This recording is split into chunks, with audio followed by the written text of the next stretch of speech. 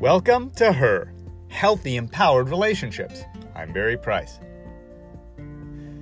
As the weather begins to cool, as that change of seasons comes, and as the holidays slowly begin approaching, there is something that researchers, psychologists have begun to call cuffing season. In fact, there's even music that's written about cuffing season. It's that time where as the weather grows cold, and as more and more gatherings happen, getting together not only inside more and more often, but gatherings for holiday parties, for family events, there is an instinct to want to be closer to another person.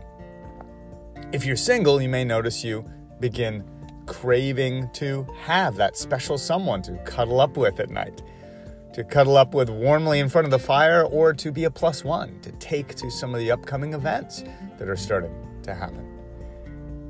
You may notice that you're getting more reach outs from exes or old partners, friends who are trying to turn things into becoming a boyfriend.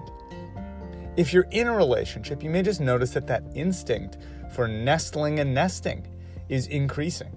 Wanting to just cozy in, stay in, maybe even start going shopping and working on some things for the nest and for the place, preparing it for more times cozying in together.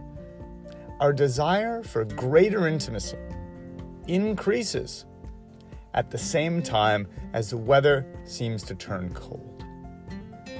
So, where are you at in this? Are you like my client Lori, who found herself wanting to get out there and date again, just wanting to find someone, at the very least, someone who was a decent companion to begin going out and having a dinner with, having over to one another's places. The idea of nesting in alone as the weather gets cold is not a super compelling idea. At least in the warm weather months, she was able to be out having fun, exploring, taking bike rides, going to pool parties, traveling. But as the months grew colder, so did her feelings about being at home alone. She had worked very hard on being able to enjoy a night in with a book, enjoy working on herself and doing things for herself, but now it was time for her to find that person to share it with. Or perhaps you're already in a relationship and you relate more to finding it more and more appealing for you to cuddle with him, to stay in instead of go out, to make your place cozier and cozier, or to begin planning around the people's houses and parties and family gatherings that you would be attending together. Whatever it is, you can make this season, cuffing season as they call it, cuffing because you are joining together.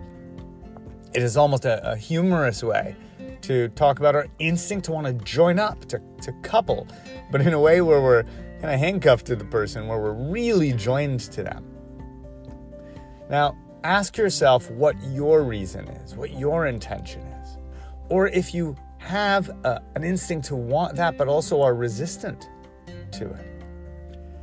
Do you have any old bad experiences or blocks that are coming up that are telling you, yeah, I'd love to have someone around, but it's not worth it. I don't want to be hurt or disappointed or let down or become too dependent on them.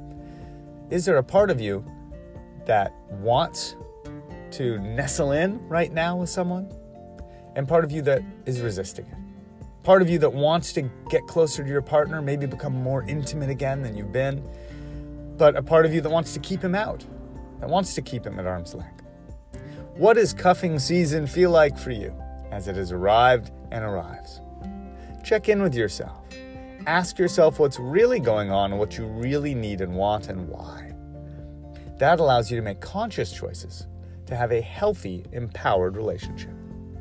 Much love. And please rate, subscribe, and share this with someone else who may be experiencing cuffing season.